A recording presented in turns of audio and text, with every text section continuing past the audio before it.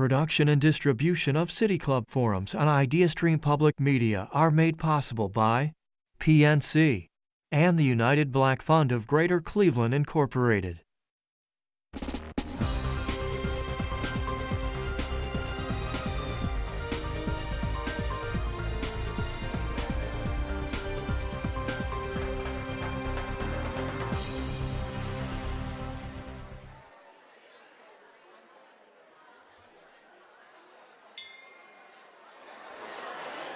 Good afternoon, and welcome to the City Club of Cleveland.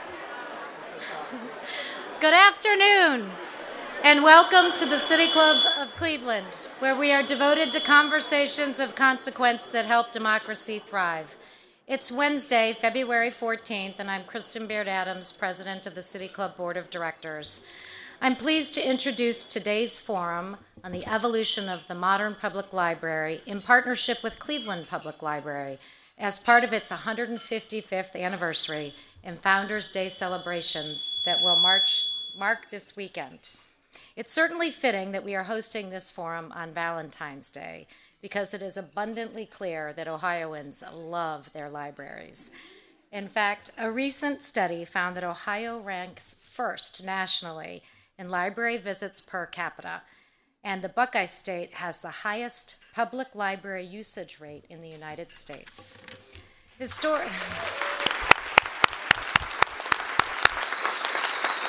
Historically, Ohio trails only New York in the number of five-star libraries, a yearly distinction awarded by the Library Journal, the oldest and most respected publication covering library science. Our very own Cleveland Public Library has received 4 or 5 stars every year since 2009. As one of our nation's most cherished public spaces, libraries have become deeply integrated into our communities. For generations, they've gone beyond books and stepped in to meet a wide variety of social and civic needs, building decades of trust and leaving an indelible mark on so many of us along the way. Yet this growth has also deepened the debate about what a modern library can or even should offer as part of its services. Joining us today to discuss that evolution of the modern library and balancing the growing needs of the communities they serve are Sonia Alcantara-Antoine, CEO of the Baltimore Public Library and President of the Public Library Association, Michelle Francis, Executive Director of the Ohio Library Council, Jason Kuchma, Executive Director and Fiscal Officer of the Toledo-Lucas County Public Library, and Cleveland's very own Felton Thomas Jr., Executive Director and CEO of the Cleveland Public Library. Moderating today's conversation is Chanel Smith-Wigman, Senior Vice President and Director of Community Relations and Corporate Initiatives at KeyBank. If you have a question for our panelists, you can text it to 330-541-5794. That's 330-541-5794. And the City Club team will do its best to work it into the second half of the program. Members and friends, guests as well of the City Club of Cleveland, please join me in welcoming today's speakers.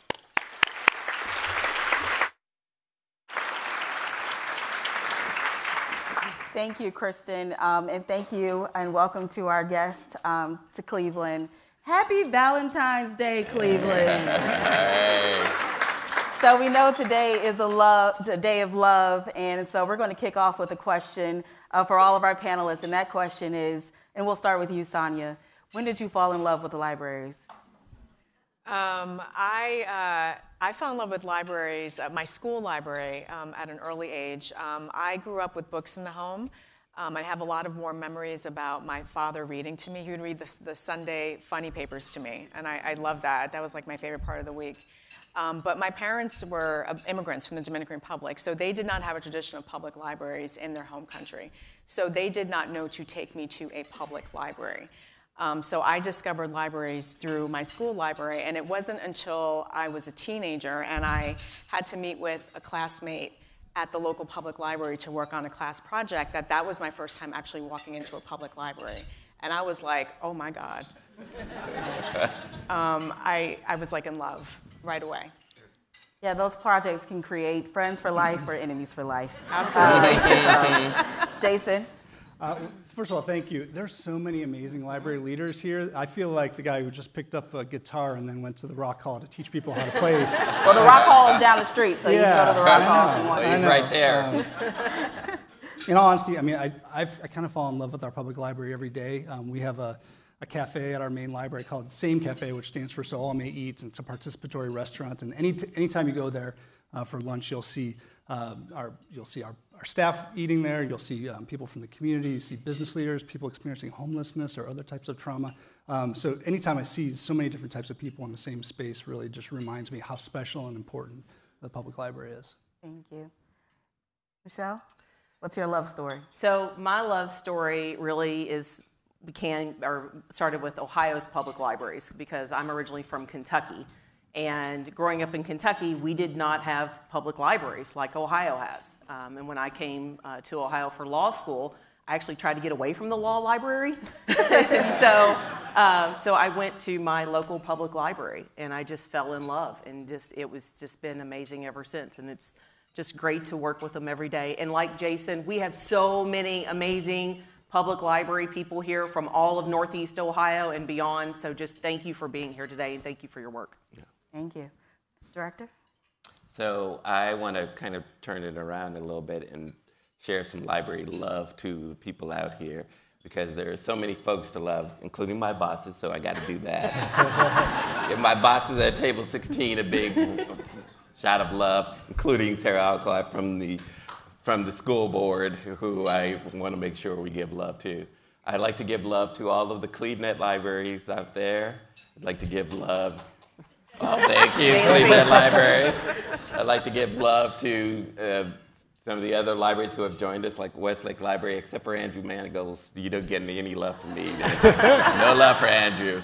I'd also like to thank and give love for all of you who support libraries, right? We're not here if it's not happening from you. So thank you for all that you do. It's the Cleveland Public Library staff who we're very lucky to have, but we have great staff in this state, right? We have the best libraries. We talk about 5-star rankings. Of the top 6 libraries in the country, 4 of them were from the state of Ohio, because we have the best libraries. Cuyahoga County.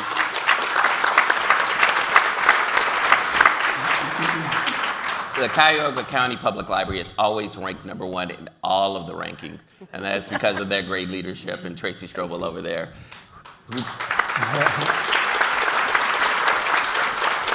So now that I did my Joe Simperman question, which is Joe never answers questions, he just tells he just says hi to everybody in the audience so that they all feel good about themselves.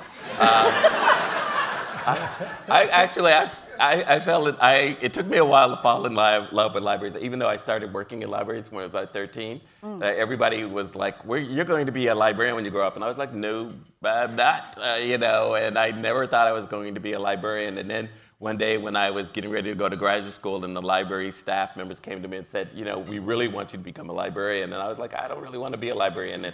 And they said, "Here's the schools you can go to," and at the bottom was the University of Hawaii. And I said, "You'll pay for me to go to the University of Hawaii?"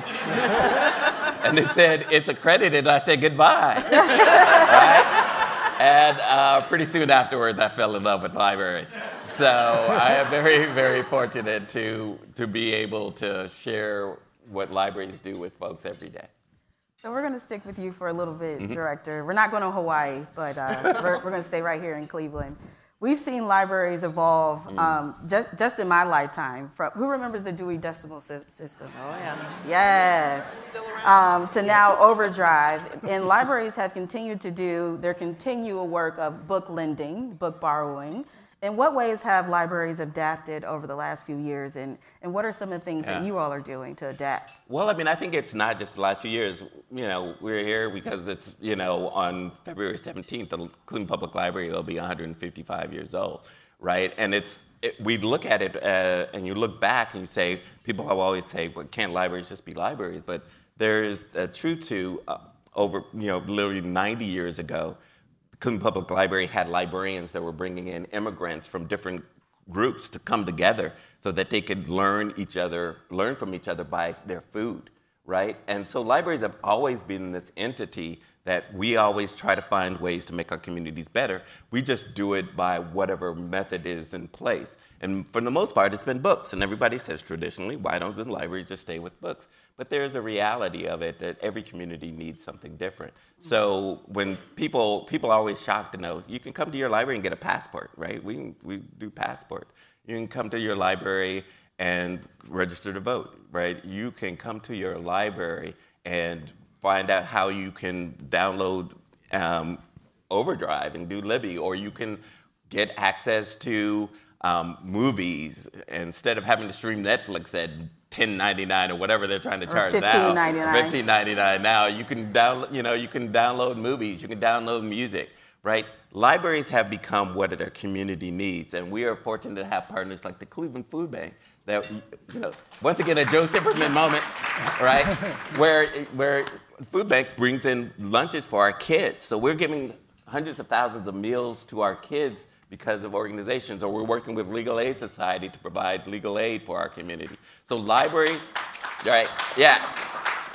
And I could go on and on with so many of the groups in here, but I just wanted, it is the reality of it is the library is what the community needs now. So when you ask the question, can libraries be everything to everyone? Actually, the reality is, why can't we be everything to everyone? And that's what we think of ourselves.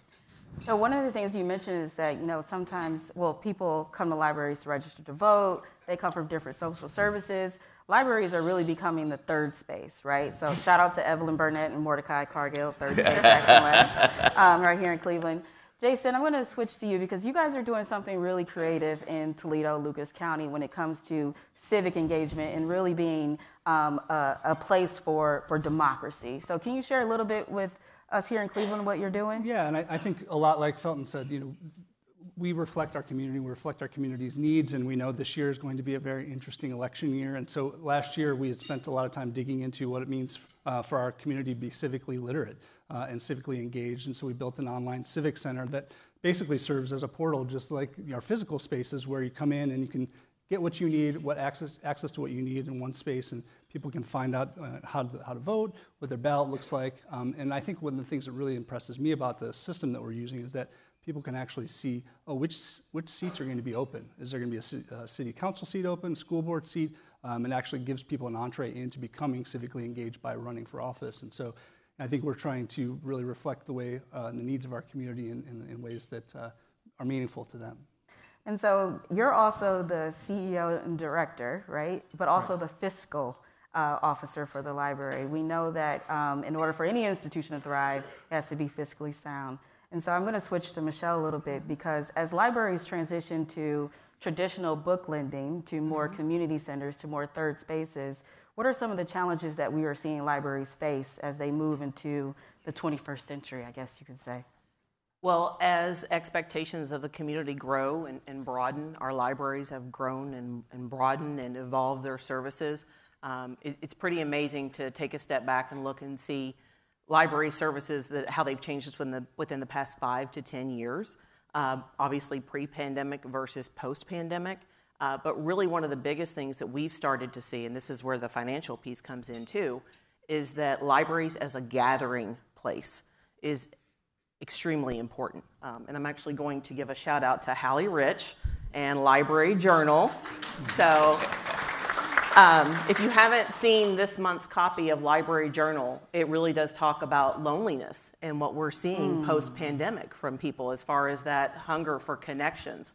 And that's really what public libraries and that physical space provide, whether it's a cookbook club, which I was reading about on the way up here this morning, cookbook club, after-school snacks and meals, whether it's in-person tutoring and homework helpers as far as the learning gap that we're seeing post-pandemic.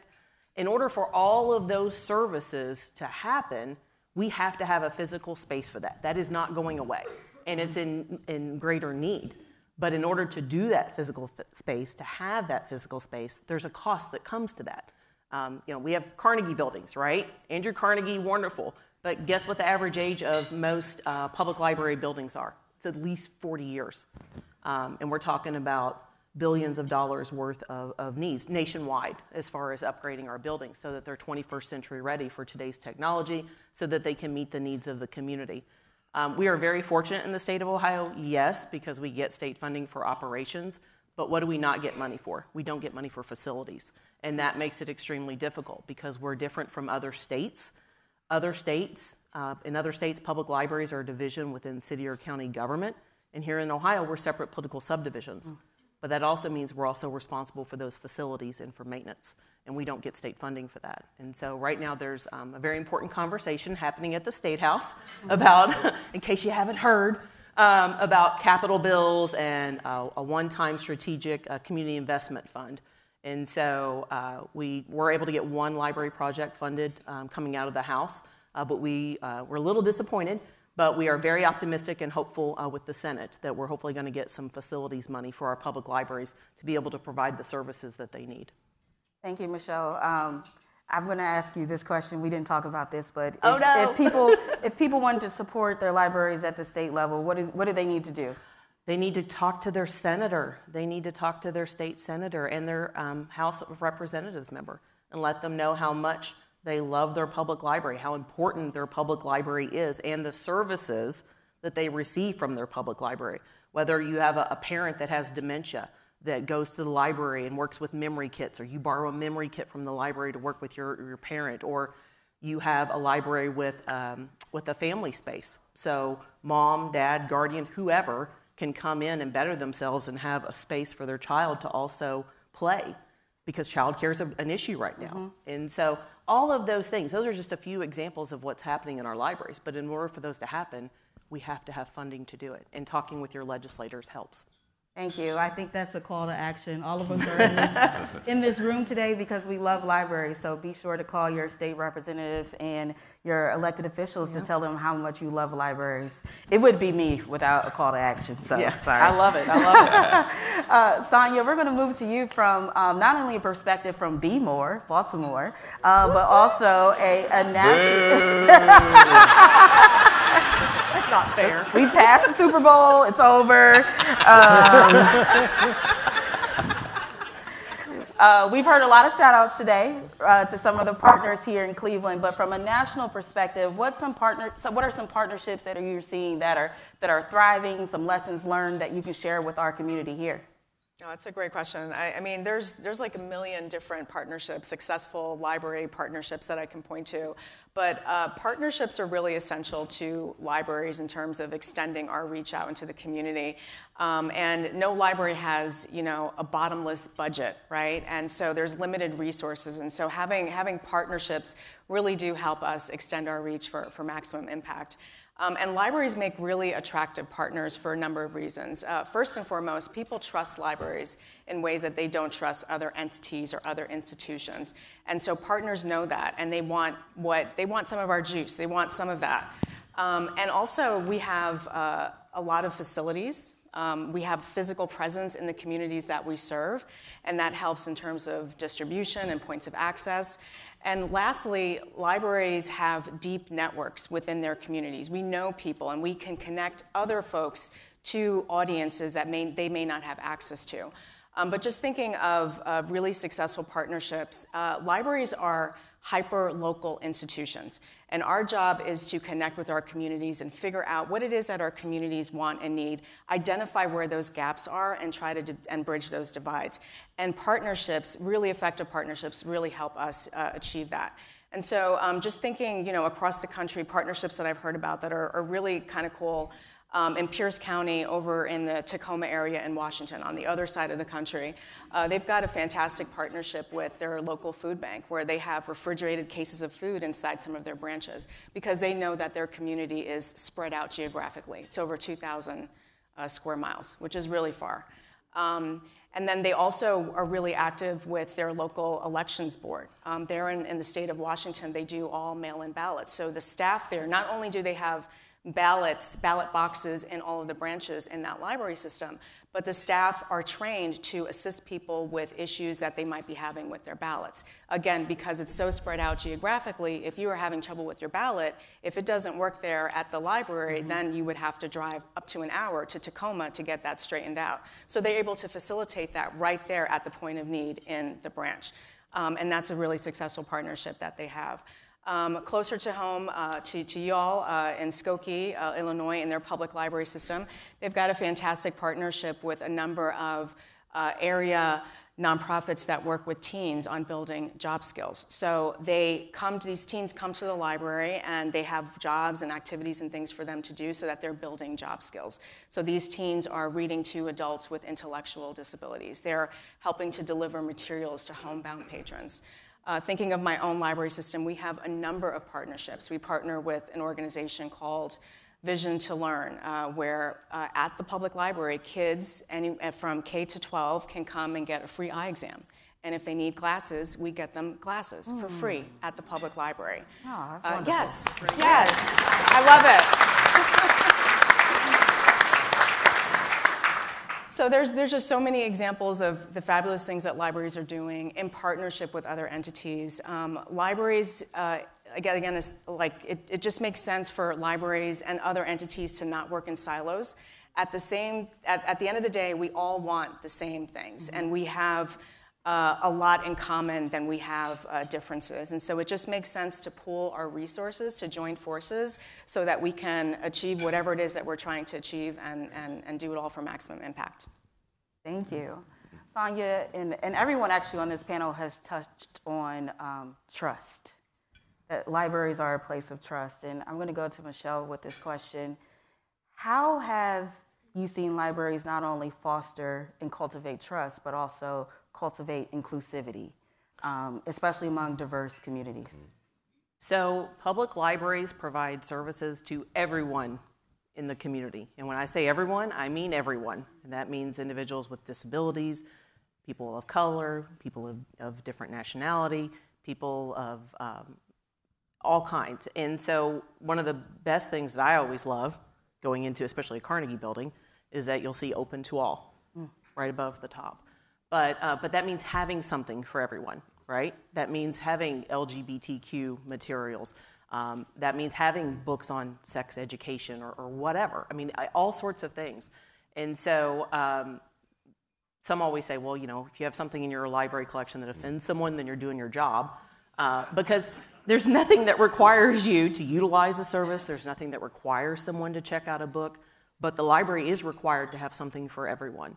And so that's one of the things, when I was talking earlier about the loneliness and the hunger for connections, when someone comes into a library, they're coming in there for a reason or for a service.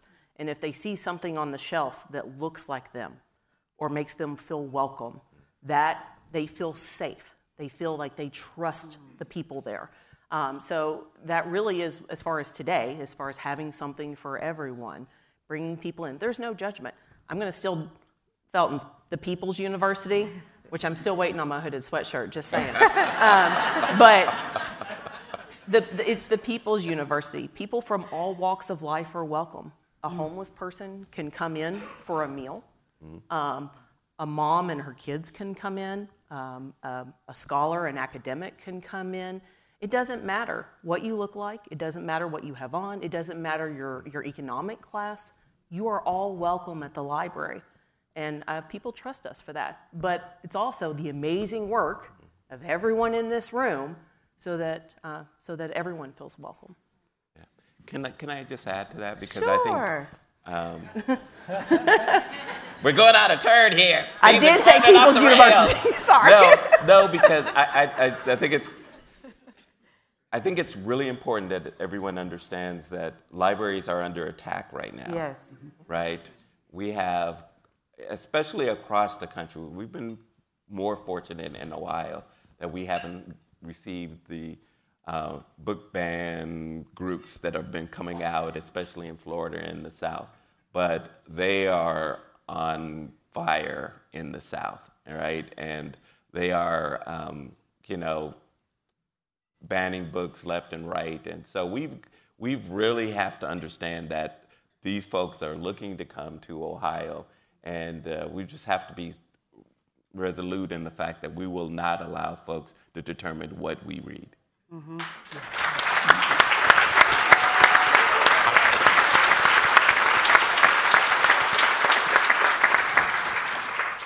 So I think that is poignant for this moment. And you mentioned open to all, and I think, I don't know who said it, but there's a saying that pretty much is, the one way you can take away freedom from individuals is to take their ability to learn and to access to knowledge. Mm-hmm. And so what sort of strategies are you all thinking about as these, and maybe Sonia, you can share from a national perspective, what strategies they're exploring as some of these attacks are coming, I'm going to say our way, because I'm going to take it personal. Yeah, there's 30 states in the country where they've been successful at adopting statewide legislation that basically inhibits what you can read, what you can and cannot have access to, and or penalizes librarians for doing their jobs. And they've either been successful or they're trying. So there are some states, mine included, where we are actively pursuing freedom to read legislation. I was involved in a fantastic coalition. We co-wrote a bill, and I testify next week. So wish me luck.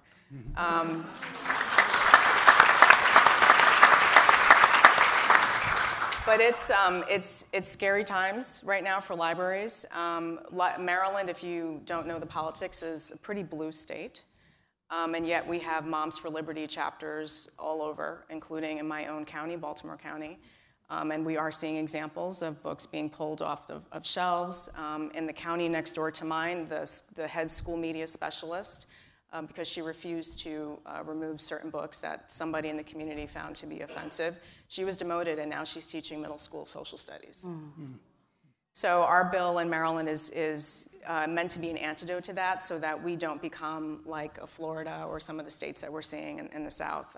But I do think that there is a lot of folks are starting to wake up to this, that this is a thing. The only places that I know that actively ban books are like China and North Korea and Russia. Oh yes, and now parts of the United States.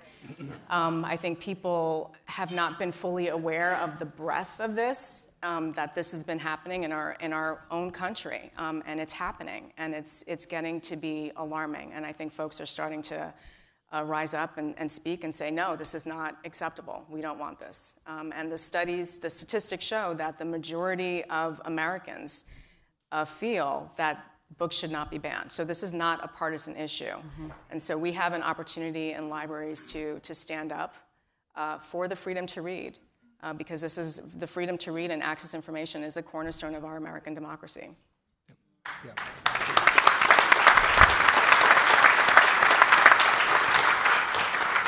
Thank you for your testimony in advance.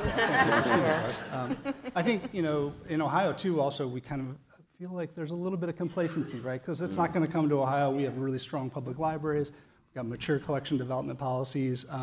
But I do think it is incumbent upon us to start organizing our communities and to organize those advocates. And so to that extent, we're giving talks to our community about intellectual freedom. They haven't really asked us yet to talk about intellectual freedom, but we're talking to them and saying, and as those people come up to us and say, this is really happening around the country, how do we get involved in collecting those names, collecting those individuals, and helping organize communities around that? Because, as you said, we do have a tremendous amount of support, but having an organized support when those people come knocking, I think, is really important. So I do have one thing just to add on to Jason, because the Ohio Library Council represents all public libraries in the state of Ohio. And Sonia was correct that the national study about the majority of individuals, whether they're Republican or whether they're Democrat, they actually believe books should not be banned and that someone else should not determine whether or not you and I have access to something. We are the ones that make that decision, not other people. But I think one of the most interesting things I've seen most recently with some of these organized groups is that they're angry or they're mad about something because of something they saw on social media, or because someone told them to be mad. They haven't actually read the book. Nope. Not at all. They don't know that the library has a collection development policy and that educated individuals have gone through this long process to determine what's actually in the collection. But at the end of the day, as American citizens living in the United States, you have a freedom to read, you have a freedom of speech. I love the freedom of speech wall, by the way. Mm-hmm. When I came in, we were talking about the new wall that's going up.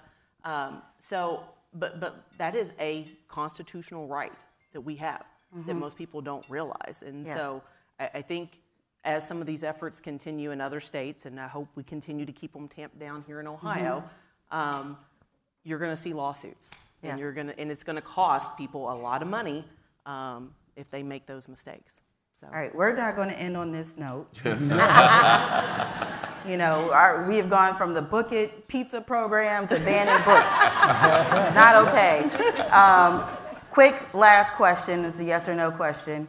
Can libraries be everything to everyone? Sonia.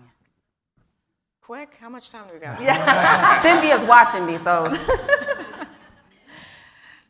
Just thinking about my library system, we really do try to be all things to all people, but it's not realistic and it's not sustainable because we do not have unlimited resources. So we really do try to strike a balance between equality and equity. Equality is where you give everybody the same things, right? So we have a really robust collection. We make sure that all of our 19 branches have access to, you know, the best Wi-Fi and computers. This past year, I'm really proud. We touched every single one of our 19 branches where all of our branches got something, new furniture, new shelving, just to make sure that the spaces were nice and fresh and modern and clean. But then we also focus on equity because not everybody, Baltimore County is not monolithic. Neither one of our communities are monolithic, and not everybody is starting at the same place. Not everybody has access to the same resources. So it's about being very intentional and identifying who are the most marginalized, the most vulnerable amongst us, and how do we level the playing field so that folks can compete in the economy, so that people can be successful as entrepreneurs, so that students can excel at school, so that everybody can be successful in life. And so when we are making investments, you know, thinking about Chromebook distribution, thinking about where we distribute snacks and meals to kids who are food insecure, when we think about where we're going to have lawyers in the library programs, when we think about where we're going to make significant capital investments, where we're going to be building new libraries, we're always thinking about who are the most vulnerable among us and where do they live in the county and mapping that out using the data that's available to us. So I think it's possible to achieve both equality and equity. But you have to be strategic in how you do that, and you have to really prioritize how you allocate your resources, which are ultimately going to be limited. Director, we're going to end with you so we can get to the audience. Yes.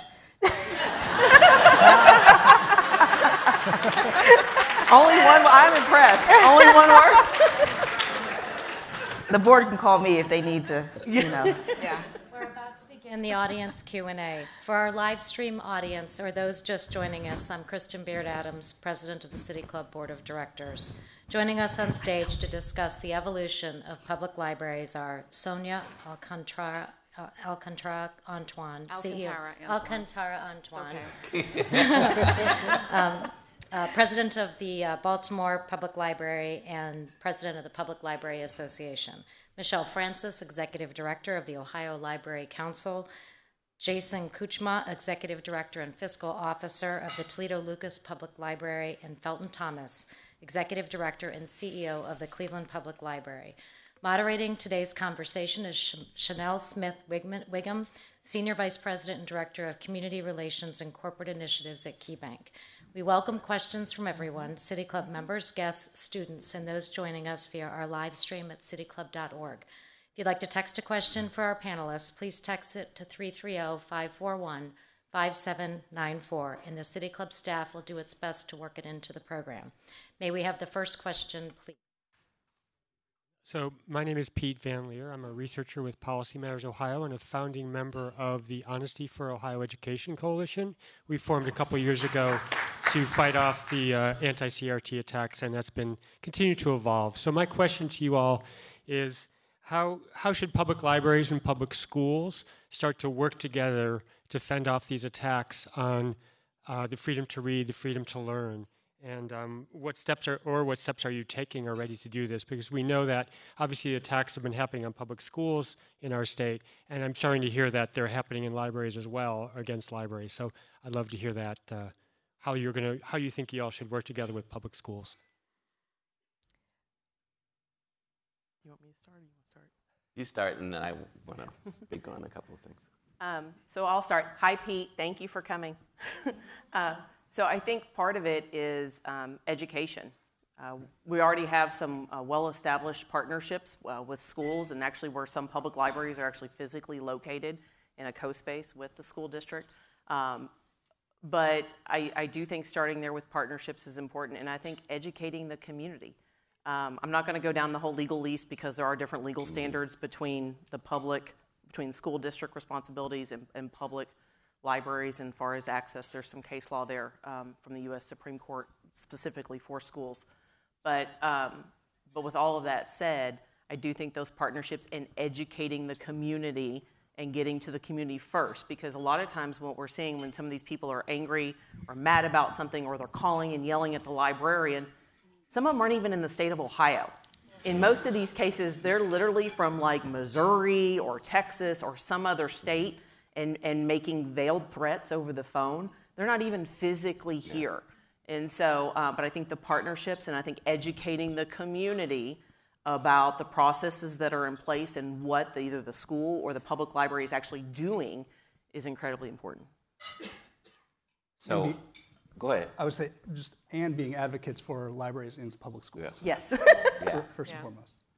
I think there's a couple of ways of looking at this. One is, and if anybody wants to find out more, Steve Potash is someone who's kind of leading the fight in the sense that we have to recognize that there's a lot of work that needs to be done for all of us to start running for school board, or for to be on the library boards, or finding ways to get appointed to these boards, because that's how they've been taken over by folks winning and getting access to the boards and then being able to. So we've got to help support folks who are running, who are going to be supportive of the freedom to read. That's the first point. And I think there are a lot of folks that are doing the work with the Banned Book Club and others to make sure that people who are looking to get access to it, even if they're taken out of the schools, get access to these books. And then finally, I think the schools and the libraries have historically, people may be shocked, not had the relationships that they should, right? Across the country, I talk to library directors all the time, and I ask them, how are their relationships with their school boards? And I think it always is one of those things that we have to work harder to make sure that our boards are in alignment on issues that are really, really important. And we're very fortunate to have a school board that is working with us to be in alignment so that we can, fight these types of situations. And I'll add that I think it's important. I mean, we're in a room here of library lovers. Raise your hand if you hate libraries.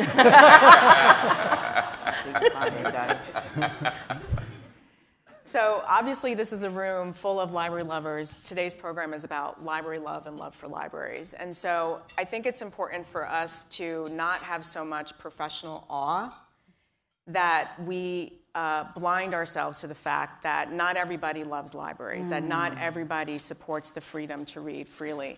And don't wait for your library or your community to face its first challenge to be like, oh, what do I do?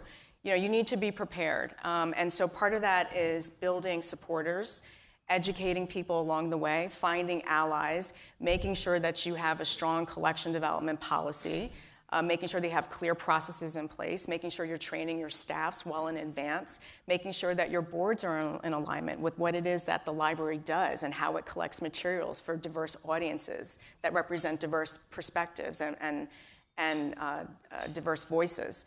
And so I just think I think that's kind of the Achilles heel of libraries, is that all of these book challenges that are happening right now, I think there's been a steady drumbeat of this happening until now all of a sudden it's like this big thing that's exploded. And a lot of people, a lot of leaders within libraries have been caught flat-footed. They've been blindsided by all of it. And so I feel like we just need to be more proactive in anticipating these types of things and preparing ourselves and preparing our libraries and preparing our library community to withstand and weather the storm that we're facing right now. Yes, I was wondering if you could share what your libraries are doing to help immigrants and refugees specifically. I can start with that. So I was mentioned earlier that we work with partners. Obviously, libraries are great vessels for community engagement, but there's also a role that libraries can play in convening and bringing people together around issues that are important. And so to that extent, in Toledo, we're one of the lead organizers around Welcome Toledo-Lucas County, which is a coalition of the library, the county, and the city aimed at ensuring that our community and our city and our county are welcoming to refugees, people, new Americans, people from diverse cultures.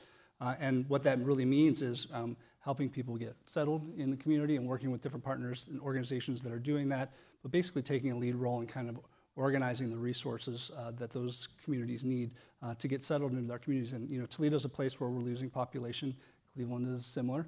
And I think one of the key strategies to counter that is to be welcoming to people from different communities. Yeah. One of the keys are like partnerships and working on it. But we've been working very closely with the Cuyahoga County Public Library because many of the refugees are within the different pockets of the city and around the city to work to provide, for our Ukrainian refugees and then our Afghani refugees. And we have folks from the Congolese and others who are coming here. And so we partner on a basic literacy program called Aspire Greater Cleveland. So we are providing our basic literacy because many of the folks who are coming here need to get those basic skills of being able to have language skills so that they can go out and get work or start to do the work that they need to do to become citizens here in the city. Good afternoon. I have a couple of questions, but they're quick. I'm wearing a T-shirt. Just a couple of questions, Merrill? I'm wearing a T-shirt that says "Read Banned Books." And first, I want to encourage the students who are here to please start banned book clubs in your schools. And that relates to my first question. Have you started any banned book clubs, especially in the summer when students are coming to the library for activities? So that's my first question. My second question is, do you have lobbyists who work with our state legislators to make sure that they don't pass anything stupid? They don't pass anything stupid.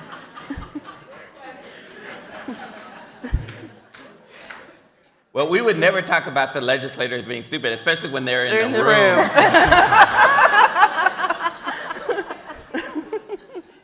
No, we can always count on, State Rep. Brian Rose Sweeney, and we have Dave Greenspan here, who was previously done there. I think, please give them a round of applause. They are very supportive of libraries.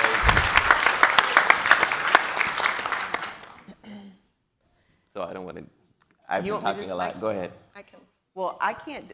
You start with the first one. I can come back on the lobbying one. I was going to answer the question about the lobbyists. You go, and then everybody I'll wants Well, no, you go. Well, being the Ohio Library Council, that's what we do. That's our number one thing. I mean, not only do we provide legal information to our Ohio's public libraries, but we also provide advocacy. So that's one of the things that we do. We do also have outside lobbyists that we work on, different ones for the governor, different ones for the House, and different ones for the Senate. And so, and some of our libraries also have their own lobbyists. And so, but it is incredibly, incredibly, incredibly important. Yeah, it's really critical. In my state of Maryland, there is a lobbyist that we love our acronyms in library land, MAPLA, which is the Maryland Association of Public Library Administrators. So they have a lobbyist that they work with that works on legislation that are specific to the entire state. My library system, we have our own lobbyist that advances kind of our missions and our priorities at the state level. But it's just so critical. It's just one of the things, don't get me started on this, but it's just one of the things that they do not teach us in library school. Political advocacy, and it is so, so critical in order for you to be successful in your role as a library leader, but also to make sure that your library system, that the libraries in your state are successful. You need to know how to do political advocacy, and so it's just a critical part of the job, non-negotiable. You have to be out there talking to legislators, and as necessary, advancing legislation and supporting legislation that's going to help your libraries be successful. And I'll say, back to the question about banned book clubs, in Toledo, we really haven't done that. We really have to start read book clubs. We don't want to give a whole lot of oxygen to the idea of banning books, and so we're really focusing on intellectual freedom and the positive side of that, acknowledging, of course, that banned books do exist. Yeah. But well, and can I add to that? Because the question I always get from reporters, and shout out to IdeaStream because they actually did a wonderful piece on banning books and challenges in Ohio a couple weeks ago. So thank you. But the question we always get, especially from national reporters, is how many banned books have been in Ohio? And my response so far has been, I'm not aware of any. Now challenges, yes, but actually banned, not that I'm aware of, not here. So. Shameless plug, we're having a program this week, Baltimore County Public Library. It's going to be a virtual program, and we're looking at the issue of intellectual freedom and the freedom to read, but from a national perspective. So do register. I'd love to see you there. We're having Emily Knox. She's going to be speaking. We're having Nate Coulter from Central Arkansas. I can't remember the name of his system in Little Rock area. Just talking about some of the challenges that they've seen and how they've been able to successfully fight some of the book challenges. We'll get the information and send it out to everybody. Perfect. Then. Here's a question that came in via text. What do you think libraries should be looking ahead to in the next 5 to 10 years? Downloading books and other materials were that was cutting edge. So what's next? Can I?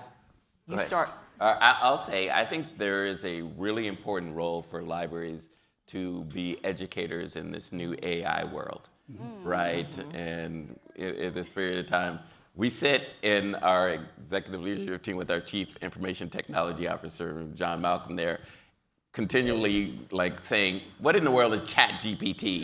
Show us how, right? And I know if we're struggling, I think there is a really, really important, because we know our staff worry, because everyone hears that AI is going to make 20% of the workforce go away, right? People are not going to have jobs anymore because AI is going to take that over. And part of our job is to make sure that our folks understand what exactly that means and how they can harness AI in their own lives and for their future. One thing, I just want to do one thing because it really is important for purposes of Cuyahoga County. So telehealth, we talked about this, and telehealth is huge. And obviously technology and personal devices and the whole healthcare industry. But one of the biggest things where we're seeing more and more of is people who need tech assistance. They may have MyChart or something, or they have multiple doctors, and they have no idea how to use the technology in order to manage their own healthcare. And like Chanel was saying, libraries are trusted. You're not gonna, when someone comes in for assistance with their medical chart or that's all on their phone, who do they trust to be able to show them just how to use their device and access that information? And that's one of the biggest things that we're seeing. And I know there's some conversations happening between partnerships between hospitals and others. So that's going to be, it's a whole other level that I think we're going to see. I think before you get to either ChatGPT or telehealth, digital equity in our communities. We saw in stark relief during the pandemic, that at least probably a third of most of our community members are not connected at home, or if they are connected, they don't have the knowledge to use the technology effectively. And so I think libraries can play a key role in driving community conversations and advocacy around making sure that everyone's connected. Jason stole my words. It's okay. It's okay.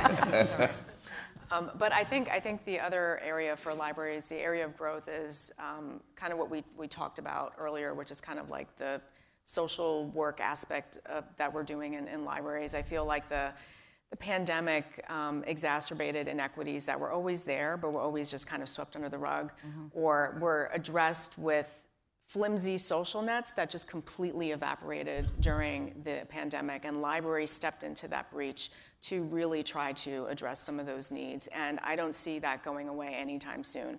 We were distributing food during the pandemic, and we're still distributing food to kids and families post-pandemic. And we have social workers on our staff. The library system next door in Baltimore City, the Enoch Pratt Free Library, they have recovery specialists to assist people with addiction. They have housing specialists to assist people get attainable housing. So I think libraries are going to forever be the space where, yes, you can go and get the latest bestseller, but yes, you can also go to access help and assistance, particularly when you are in crisis. Hello, my name is Kyle Williams, and I'm a student at MC Square STEM High School. And I wanted to know from the experts about your guys' opinions on big national archives, such as the Internet Archive, that's preserving banned media, banned books, and maybe we can have more of those given out by not just public libraries, but maybe like a big coalition of all the public libraries to come together and give out books that are either banned or restricted, and have them on one place that everybody can access, like online and such. So, yeah. That's a really great question, and it is actually happening right now. Yep. Right? There's the Digital Public Library of America collects the 4 of the hubs that download and digitize all these are within the state of Ohio, and we put all those together, items from Ohio. And the Digital Public Library of America collects all of those, and they have a program right now, if you go there, where every banned book that is out there can be accessed for our community, right? It is really, really important that that work is done, because, while those books are going to be on our shelves in Cleveland, if you go out into some of the communities in rural areas of like Oklahoma or other places, they can't find them, and they won't have them on their shelves. And many of the young people are embarrassed to go and ask for them, right? Because they will be shamed by the people who are there, right? And so having it online, which granted, the Digital Public Library of America has to do a better job to make sure young people like you have the knowledge that they're out there for you. So thank you. That was a great question. Another text question. I work with members of the disabled community. Specifically, I would like to know if there are plans to increase access to more Braille and large print works. Ordering is a nice service, but finding books on the shelf is much better. I'll say Felton. Yeah. No, I'm sorry. That last part wasn't in there. That was sorry. Go. Well, yeah, that I'm on the hook for this question. No, well, I mean, we're very proud that the Cleveland Public Library is serves as the library for the blind and print disabled in the city in the state. So we do it for the full state. And so anyone who is looking for books in Braille, anyone that's looking for large print, or to get access to books that are on tape, can get that, and it is simply by calling the Ohio Library for the Blind and Print Disabled. That person can get everything they want. Now, and we have somewhere a collection of over 11 million items, right? I know we have a lot of them in, that are accessible for folks. So I think we're doing okay, but we will be more than willing to hear any complaints that folks might have about how we are doing this work. I was just going to add that accessibility, not just large print, but we're doing an audit of all of our locations right now, from the parking lot all the way into our stacks, with the Ability Center, which is a community organization that we work with, to ensure that their goal is for Toledo, Lucas County to be the most disability welcome, friendly community in the country. So we're working with them to do that, but we're also auditing all of our programs too, to ensure that they're accessible for people with different abilities. And we all have been working on our websites to make sure that our websites are more accessible for those who might have print issues. Hi, I'm Terry Metter. I'm a librarian at Cleveland Public, and the question of the day is, can libraries be everything to everyone? And the operative response to that for me as a member of SEIU 1199, as a nearly 20-year employee of Cleveland Public Library, is, can libraries be personally and professionally rewarding places to work for the people who work in them? Since the Great Recession, our wages have stagnated, our staffing has declined, and I hear a lot from my colleagues about being asked to do more with less and feeling really burnt out. And I'm wondering what you all and your organizations as leaders do to help with burnout, prevent burnout, and make sure that leadership is not just top down, but bottom up as well. Yeah, absolutely. And without our staff, public libraries do not exist. I think we've really focused on on making sure that, we talk about all these partnerships, and the answer to the question, can libraries be everything to everyone? My answer is yes, and it's not incumbent upon our staff to be everything to everyone. It's using the library as that public infrastructure, as a place for all of these organizations, these resources to engage the community in ways that they can't do otherwise. So that takes the torque back off of staff. We have a roadmap right now at Toledo-Lucas County Public Library where our goals really as a system are, what do we do really well, which is helping kids learn to read, helping students be successful, and helping adults expand their horizons. Those are the three things we do full stop, and then we bring all of our partners in to help do the work that they do really well in the community.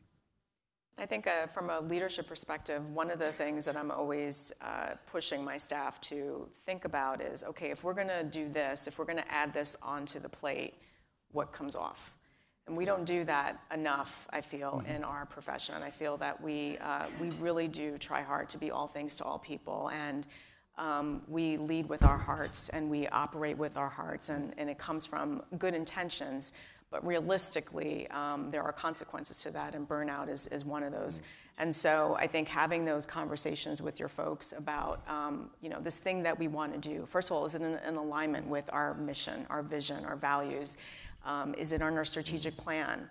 Is this an area that we really do need to focus on? And if that's the case, we do need to have a conversation about what comes off the plate. Either we stop something, or maybe we slow down on something. Which is really, really hard to do, but it's really critical in order for your library systems to be successful and to ultimately have maximum impact in the community. Yeah, and I think the importance of that question is, when I say yes, blanketly, that can libraries be everything to everyone, there is a truth that it may not be able to be everything for everyone at that certain time, right? And we do have a strategic plan. We understand what we can and cannot do at certain pieces of time. But when you look at a community like the city of Cleveland that has so many struggles, that is first in many of the things that we absolutely cannot be first in, we cannot set and say we just walk away from those community members who need us. We must be working to find other agencies to bring it in. Too many times our staff are asked to be social workers. So we go out and we're working to bring social workers into our libraries, working with the county and working with United Way and working with other agencies. Because we can find and do that work, it needs to be done, but the library staff can't be doing it, right? So can we be everything to everyone? Yeah, but maybe not in the way that it's just blanketly that all of our staff do everything. Clap. Please applaud.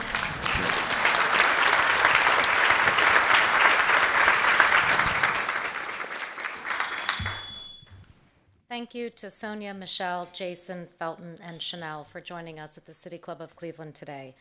Forums like this one are made possible thanks to the generous support from individuals like you, including many of you who are supporters of our Guardians of Free Speech campaign. You can learn more about that campaign at cityclub.org. Today's forum is presented in partnership with the Cleveland Public Library and Overdrive. We are so grateful for your support. Please join us in welcoming students from MC Square STEM High School as well. And we'd also like to welcome guests at tables hosted by Bostwick Design Partnership, the Cleveland Food Bank, Cleveland Public Library Foundation, CleveNet, Cleveland State University, Maxine Goodman Levin School of Urban Affairs, Cuyahoga County Public Library, Cuyahoga Metropolitan Housing Authority, Global Cleveland, Heights Library, Land Studio, Overdrive, Rocky River Public Library, Taft Advisors, the United Black Fund of Greater Cleveland, and Westlake Porter Public Library.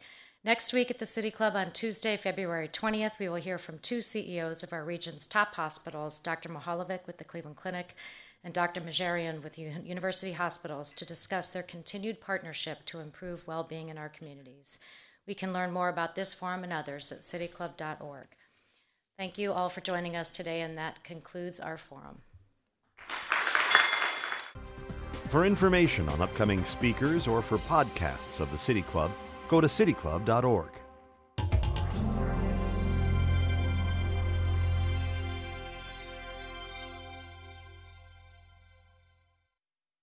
Production and distribution of City Club forums on IdeaStream Public Media are made possible by PNC and the United Black Fund of Greater Cleveland, Incorporated.